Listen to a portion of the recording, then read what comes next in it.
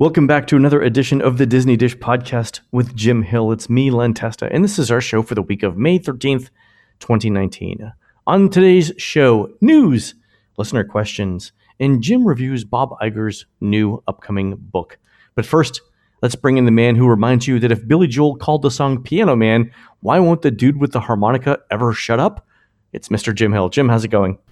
Well, to be honest, Len, I'm more concerned about the old man sitting next to me making love to his tonic and gin. It's like, hey, buddy, get a room. And by the way, Mr. Joel was right. This microphone does, in fact, smell like a beer. Would it kill the owner of this bar to occasionally upgrade the equipment? I'm here all weeks, folks. To tip your waitresses, try the veal. Put bread in your jar, is that what you're saying? Could use a little more bread in the jar. But anyway, how are you today, Len? I am well, Jim. I am well. Jim, let's do a shout out to subscribers over at DisneyDish.bandcamp.com. Thanks to new subscribers Tony B, Jeff W, and Sal M, and longtime subscribers Mark S, Elliot S, and Eric T. You know, Jim, you know how Disney comes out with these new commemorative cupcakes or donuts every week? Mm-hmm. It's these folks' job not just to taste them, but also to ensure that the food coloring used in the icing makes your teeth look like you grew up next to a nuclear power plant. Wow. Not all heroes wear capes, Jim. Again, it's the diabetic. I wave from a distance. It's like the icing looks lovely. Have you seen the new donut that came out? It's a donut with Mickey ears on it, but the donut itself is the size of a small pizza. Oh. God bless America. All right, Jim, let's do the news. Folks, the Disney Dish News is brought to you by Storybook Destinations, trusted travel partner of the Disney Dish Podcast. For a worry-free travel experience every time, book online at StorybookDestinations.com. Jim, every show should begin with a round of self-congratulations. Our friends over at WDW Magic are reporting that later this year, the Disney Springs restaurant Bongos will finally close. We said it last summer that it was going to happen in 2019, and it looks like it will. That said, Jim, all is not lost. It looks like the rhythm is still going to get Gloria Estefan because she's opening up a new restaurant in Margaritaville off 192 in Orlando. Have you seen this? No. Oh, cool. You've heard of the whole Margaritaville thing, though, right? Oh, God, yeah. So I now believe that Gloria Estefan restaurants follow Lavoisier's law of conservation of mass, and you can neither create nor destroy a Gloria Estefan restaurant. The same number of them has always existed and always will. Well, speaking of can't be destroyed, the last time I was in Bongos, there was an awful lot of ceramic tile and cement, and who's going to take down this building? With what? What are they gonna No. I think they're going to have to go nuclear on that one, Jim. I don't know. The people at There you Vallejo might be a little upset. Yeah. All right, Jim, let's move on to listener questions here from Brian K. We just came back from a week at Disney World. I have a couple of questions. There's construction work going on adjacent to Pandora, between Pandora and the Festival of the Lion King. What's going on there? Also, on Expedition Everest, there are hundreds of hair rubber bands at the top where the train stops to go backwards. What's their purpose? All right, so Jim, first question. What's going on adjacent to Pandora? I know what it is. Why don't we start with your explanation, and then I'll ruin it. It's a location for a private club, and I'm going to leave it at that. Ah, okay.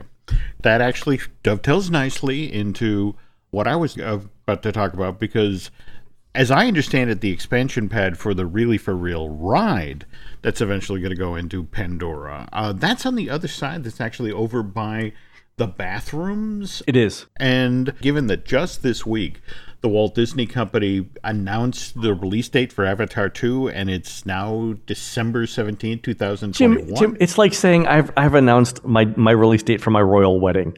It's never gonna happen, Jim. Oh, Len. They actually, at this point, as far out as December 27th, or December 17th, 2021. That's when Avatar 5 is supposed to come out. I mean, they released this very, very ambitious schedule. We're starting in 2021. Every year in the holiday window, Star Wars and Avatar will switch off as to who gets this lucrative window. But the interesting thing is, you talk with Imagineering, they're like, we'd really like to see how people respond to the settings and the characters for the sequels before we commit to, we have this one beautiful expansion pad that we want to make use of. So that's the Avatar sequel is supposedly 2021. Right. So we won't know December of 2020. So we won't know about the box office for it until early 2022, which means we're looking at 5 years at least. Easy. Until we see an attraction. So going back to the site where they're working right now, kind of challenging area, because right out behind that is where all of the safari vehicles for Kilimanjaro Safari, just beyond the perimeter road there is where they're parked and serviced and, cleaned for the day and that sort of thing. So not a great place for an attraction, but an interesting place for a yet-to-be-named club. What about the rubber hairbands on Expedition Everest? Humanity is such a wonderful thing, Len.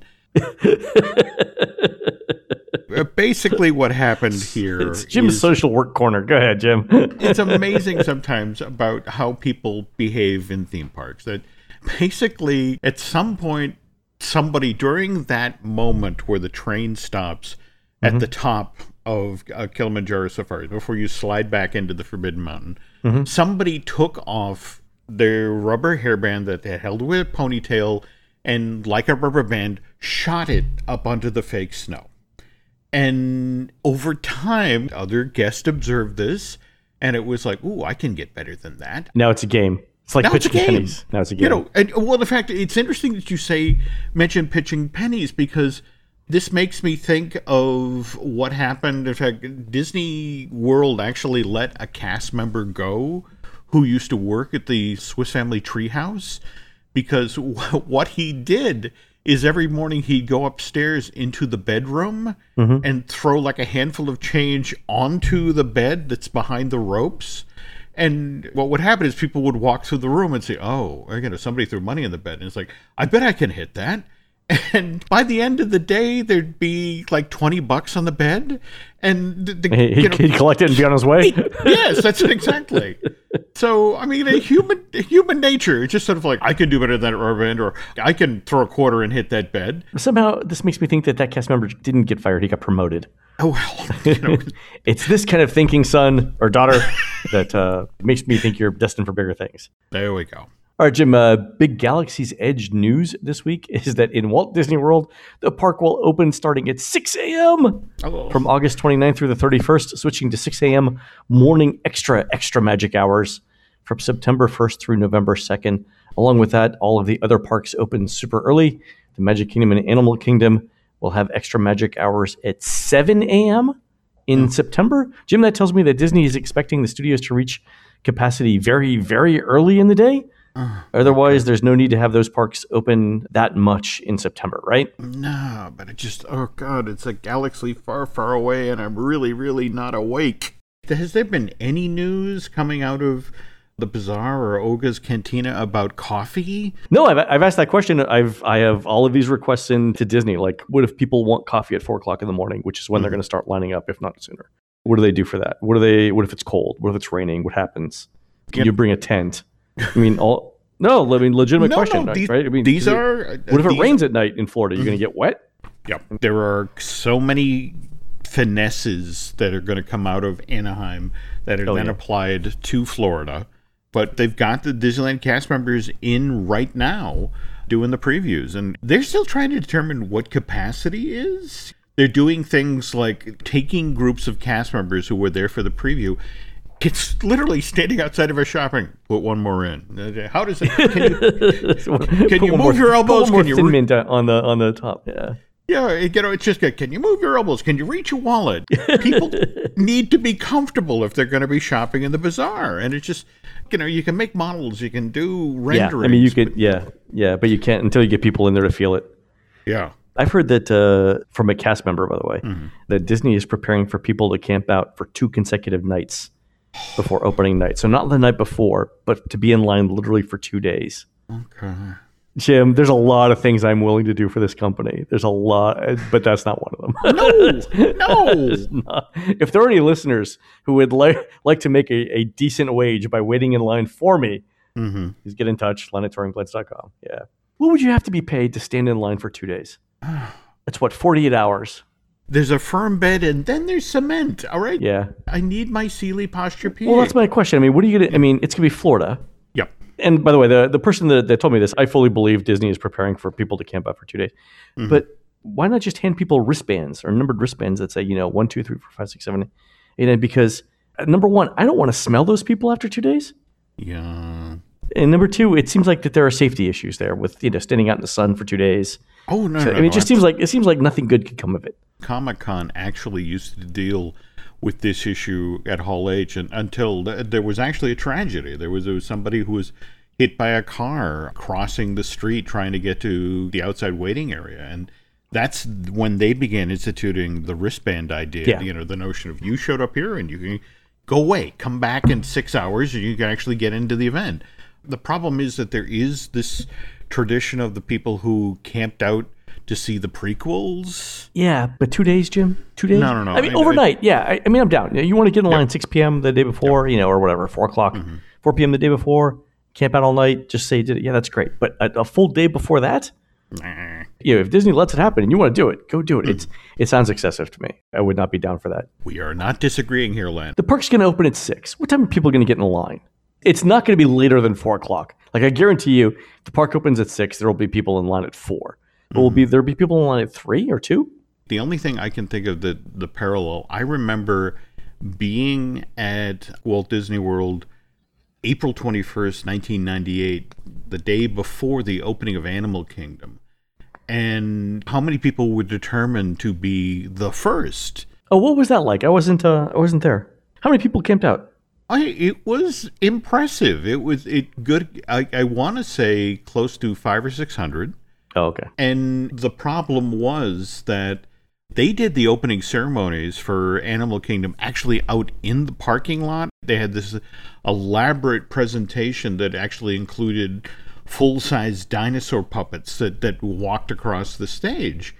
But the problem was that Disney wanted its VIPs to be able to experience this out in the parking lot in chairs, and at the same time be able to get those photographs of the anxious hordes waiting to get into the park. And it was definitely a bunch of hurdles that Disney security set up. And of course, again, it's Florida. The weather not only slowed down the opening ceremony, but a lot of poor people got soaked the night before. Are they talking about where they're going to have these people wait, or? Nope, nothing yet. Okay, So a follow-up question from Wes P. Regarding the news about extra magic hours, I'm curious, on an average day, what % of the people in the park are on-site guests versus those that are off-site? I've never thought there were many off-site guests to begin with, making this extra hour opportunity not so beneficial. So I did, Wes, I did some back-of-the-napkin calculations here. But on an average day, it looks like there's around 50 to 55% of guests are on-site, and the balance are off-site. That assumes 27,000 hotel rooms on-site, 3.5 people per room, 90% occupancy. That's about 31 million people. Attendance was 56 million in 2017, the last year for which we have the estimates. You do the math from there. But the interesting thing is this. We know that, like, for regular extra magic hours, morning extra magic hours, fewer than 25% of on-site guests take advantage of those. They just can't get up that early. And we're talking there about the 8 a.m. to 9 a.m. slot. So that's going to factor into a lot of this. I mean, definitely there are going to be lots of people who are going to be there, for the 6 a.m. opening. But I don't think as many as you think in the middle of September, because 6 a.m. is very, very early. This is true. And the very thing that you stress about, the late August, early September opening of this thing. I mean, Florida schools will at least be back in at that point. And if you think about the majority of when people go back to school in the South. Yeah, but I mean, they're running it for 2 months, though. I mean, through November. That's amazing. And then I think they're going to switch over to a reservation system. Well, they haven't said that officially, but I'm 99.99% sure. Okay. I think the one thing we can count on with Galaxy's Edge on both coasts is whatever operational procedures they think they have in place now, it's all going to change. I actually said that. That's why I had to write an official guide chapter for Disney's Hollywood Studios. And at the beginning of it, I had started the chapter by saying, look, there are a number of ways in which Disney can handle it. Let's go through them. And then, when you're talking about like opening procedures or fast pass strategies or things like that, we've talked about this in the previous show. But for each one of those possible things that Disney could do, you've got contingency plans that you can make. And then I realized, like, this entire chapter is nothing but a giant flow chart. And finally I was like, look, Disney doesn't know what they're doing yet. And whatever they're doing in Disneyland, it's going to change for a world. So what I ended up doing is creating a page on the website and saying, look here for the latest information. That's the best we can do in the book. That's going to be the only possible solution to this. And that may wind up being the most dynamic page in the entire internet. It's just writing it as we go Hang along. on, come back. Just changed. As of 10 a.m. on today. Yeah. All right, Jim, one more Galaxy's Edge question. This one from Victoria, who says, my brother's autistic and has epilepsy, so I usually meticulously plan our trip using fast passes and the DAS system, so Disability Access System, to avoid lines and crowds. Will the DAS system be available in Galaxy's Edge? And how is Galaxy's Edge going to accommodate guests with special needs, such as guests who need seizure warnings? Any ideas? A lot of this stuff is still being decided, still being fixed, which I know sounds nuts given that we're 2 weeks out from the opening. All right, Jim, one last thing. Our friends over at wdwmagic.com have unearthed some construction permits that show the size of Disney's next DVC resort, which is Reflections, a lakeside lodge. Besides being much bigger than I expected, there is what looks to be a fairly expansive pool area with a lazy river, as well as lakeside cabins here. What are you thinking about this, Jim? Given that Reflections is largely being built on top of what used to be river country, I mean, we always kind of assumed that it was going to have a pool component, and the lazy river is a nice touch. What concerned me about looking at that plan that they found is the access road. Oh, yeah. The in and out from this place is the bus route for Hoop-de-Doo, the one that comes in from Fort Wilderness and the villas at Wilderness Lodge. Oh, the Big Pine Road and Fort Wilderness Road? Yeah. I had been told that they were going to use this project as an excuse to overhaul the horrible interior road system that the Fort Wilderness Campground has had since 1971. Because face it, they didn't have a plan. They didn't even have any construction supplies. They used to steal them from the site of the Contemporary and the Poly. Yep. So now to look at this and it's like, you guys still aren't going to fix this? Well, it is a lot of additional traffic. Oh, God, yeah. Going in. So that makes me think it's not going to use the Fort Wilderness Trail access, that they're going to have their own dedicated access through Fort Wilderness Road. Man, I hope so, Len, because, I mean, when you look at the size of this resort, or let alone look at the size of the parking lot. That's what I was thinking. And are you surprised that they're putting the parking lot there? I know the parking lot has to be relatively close to the resort, but you would, I guess if they move the parking lot, though, right now the parking lot is between the main building and then the existing horse stables. But if they move the parking lot behind the stables, then you're encroaching on actual campsites to the south and east. And that's what the problem is. Look, Len, you and I both know that the beauty shot for Reflections, what they're going to use to sell this, is the shot off of Bay Lake. Oh yeah, from Discovery Island. Yeah. Look at this amazing lodge right here on the water, and don't you want to stay here? I do like how they sort of fit the shape of the building to the shape of the land. It's almost like an elongated W. Yeah, no, I see that, and this has got to be the plan for full build out, right? Yeah, I think so. Yeah. Do you think opening day we're going to have cabins? Or? I don't know. I mean, I think the Wilderness Lodge cabins are fantastic. I like them much better than the Polynesian bungalows. I wouldn't be surprised to see them here. Although, did you notice they cut down the number here? It's only 14. Yeah. Maybe they think that that's the right number for this. Well, at the same time, though, I can't help but look at the set that's right at the water's edge beyond Discovery Island, and if push came to shove, they could quite easily drop another 5 or 6 in across the way. Oh, that's true. So right now they're to the left of the existing boat dock. Yep. What you're saying is they could just go to the right of it too. Yeah. Well, no. I'm talking about on the other side. Okay. On the other side, closer to Wilderness Lodge. Yeah. Yeah. And I think the farther in they go, the longer the hike those people are going to have. But it's the wilderness. Let's face it. There you go. And site prep now. Do we know when they're going to start to go vertical, or? No, I still think this is a 2021 project, just based on how fast Disney moves on things. I am interested to see how much construction noise impacts Fort Wilderness. I am going to camp out at some point in Fort Wilderness, I think this fall, when the weather starts to cool off a little bit, just to see what it's like. And speaking of that, I'm going to rent an RV because I've never done that before. All right, Jim, let's take a quick break. And then after that, you're going to talk about Bob Iger's new book, setting up our final installation of the chronological Disneyland series.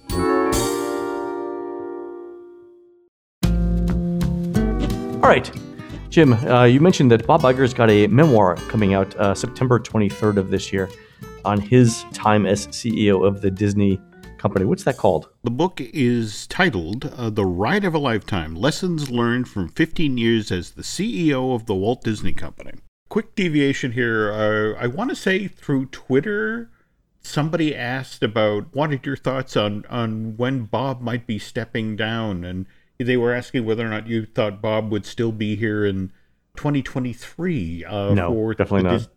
Really? Well, why would you say that? Well, he's supposed to retire in 2021, and he's already put it off like 16 times. I know. But at the same time, there's this tiny matter of $74.1 billion for Fox. And it's like, hey, do you know what we're doing with all this stuff? It's like, well, goodbye, guys. Best of luck to you. To be within inches of the 100th anniversary of the company, Eisner actually made it a term of his departure from the company that he hung on long enough that, he literally cut the ribbon at Hong Kong Disneyland in September of 2005. And then and he was on a dolly, I think, that the employees were like taking him out to the car as he was doing it. I'd be willing to put up a crisp $20 bill that he might hang on to 2023 just because it's the 100th anniversary of the company. And if you think about how the company has been reinvented during his run, there was a version of the Walt Disney Company that when Michael Eisner stepped down in 2005, and everyone talks about how Iger was the guy who got Pixar after Eisner had poisoned the relationship. But the interesting part of it is that everyone assumes that Iger waited till after he became CEO in the fall of 2005. And that's not what happened at all. I mean, Disney's board of directors lets Iger know in March of 2005 that you did really well in the talent competition and we loved you in the swimsuit portion. So, hey, you're going to be our new CEO. Iger turns and he lets 3 people know. He tells his wife, he tells his old boss, and then he calls Steve Jobs. Who was his old boss? The head of ABC, because he started at ABC back in 1974. Oh, that's right. He's a weatherman. Yeah, he came out of college and actually was the weatherman at the station in Ithaca, New York. Bob has never, in all of his time working in entertainment, has never known a stable period. He starts as the weatherman in Ithaca in 1972. November of that same year is when HBO launches. Oh, so cable, yeah. Suddenly, network, which had been the giant, suddenly has serious competition. And so as he's walking through the door at ABC's already looking over its shoulder. So, when you think about this is the guy who's pushing Disney to do the streaming service, it's like, look, guys, all I've known, since I've been in this business is change. And that you have to be ahead of it because you don't want to be behind the curve. But getting back to him reaching out to Jobs, and it was just one of these things where it's like, look, they've just told me I'm going to be the CEO, and one of the first things I want to do is, can Disney's relationship with Pixar be salvaged? The year previous, Jobs, very dramatically is like, we're ending our deal with Disney. As of 2006, we're going to be looking for, a new distribution partners. And Jobs sort of tests the water. It's like, well, come on up to Cupertino. I want to show you something. Iger's one of the very first people on the planet who gets to see an iPod. Really? Yeah. And it's like, I didn't know that. We're going to need to have things to show on this. So Jobs doesn't go for the Disney film library, or that's what he says. Tell you what, how would you feel about cutting a deal that we could stream ABC stuff on the iPod? And Iger's like, absolutely. So 7 days after he becomes Disney's CEO, he cuts this deal with Jobs. And that sets the table for the Pixar deal. Now, once Disney acquires Pixar in January of 2006, Iger literally lays down an edict. We don't do attractions for the parks anymore unless they are tied to highly successful IPs or well-known brands. So June of 2006, just 6 months after they make this deal, Cars comes out. It's a big hit at the box office, but an even bigger hit on the retail side. October of the following year, 2007, Iger okays this $1.1 billion redo of California Adventure, and he insisted Cars was going to be a central component of this land. The following year, June 2008, Toy Story Midway Mania opens at California Adventure. Now, when that attraction was initially developed, Len, it was Mickey's Midway Mania. The whole thing was Mickey, Donald, Goofy, and same interactive gaming thing. And Iger was like, no, it needs to be a newer character. It needs to be something that's more relevant to today's theme park going audience. And when you think about Mickey and Minnie's Runaway Railway. Exactly. 10 years later. Yeah, but that's on the back of that amazing set of shorts that have been done. Yeah. The real key to understanding Bob Iger's approach to the Disney theme parks came in November of 2009, which, again, when now Iger is looking for who his number 2 will be, and he proposes that Tom Staggs, who at that point was the senior vice president and the chief financial officer of the Walt Disney Company, Bob proposed that Tom switch jobs with Jay Rizzullo, who at that time was the chairman of Parks and Resorts. And it just, as far as Iger was concerned, the retail side of the equation, it wasn't enough to build new ride shows and attractions. By building them around well-known IPs and film franchises, that would then help sell more merch that were based on these IPs. Is that where all this comes from? Yeah. Since Iger has come to power, how many original IP attractions have we seen? I think you can count them on one hand. Something like Mystic Manor for Hong Kong, but most everything else is tied to, a well-known IP. I'm trying to think of, was Soarin'? No, that wasn't. I guess one of the more telling stories, Len, is that for 50 some odd years, if you went to Disneyland, there was Carnation Gardens. There was this outdoor dance venue where you could see live music. It had been there since the earliest days of the park. It was something that people loved. They could go swing dancing and that sort of thing. But here's the thing. It's this great piece of real estate right toward the front of the park, just off of Main Street. And here's the Disney Princess franchise. Now, mind you, Disneyland from October of 2006 had an area called Disney Princess Fantasy Fair, but was built on top of the old Fantasyland Theater. But the problem was it was too deep in the park. And by the time people got back there, I mean, yeah, they were happy to see the princesses, but they weren't necessarily in a shopping mood. Right, because it's a hike, and you'll have passed like 100 other shops by the time you got there. There you go. Yeah, I'm with you. Okay. So what they decided to do was they shut down Carnation Gardens in April of 2012, flattened the site, and by March of 2013, they've created Fantasy Fair, which is sort of an extension of Fantasyland right there in the hub. You can meet with 3 Disney princesses, and hey, there's also a retail component. And the whole notion was, well, they're right up at the edge of Main Street, and they associate this area with shopping, so it'll do better. And sure enough, it's done land office business. Just last year, we saw the merging of Disney Parks and Resorts, Disney Consumer Products, and Disney Experiences, the things like Adventure by Disney and all that, into one department that now Bob Chapek rides herd on. Disney Parks, Experiences, and Products Division.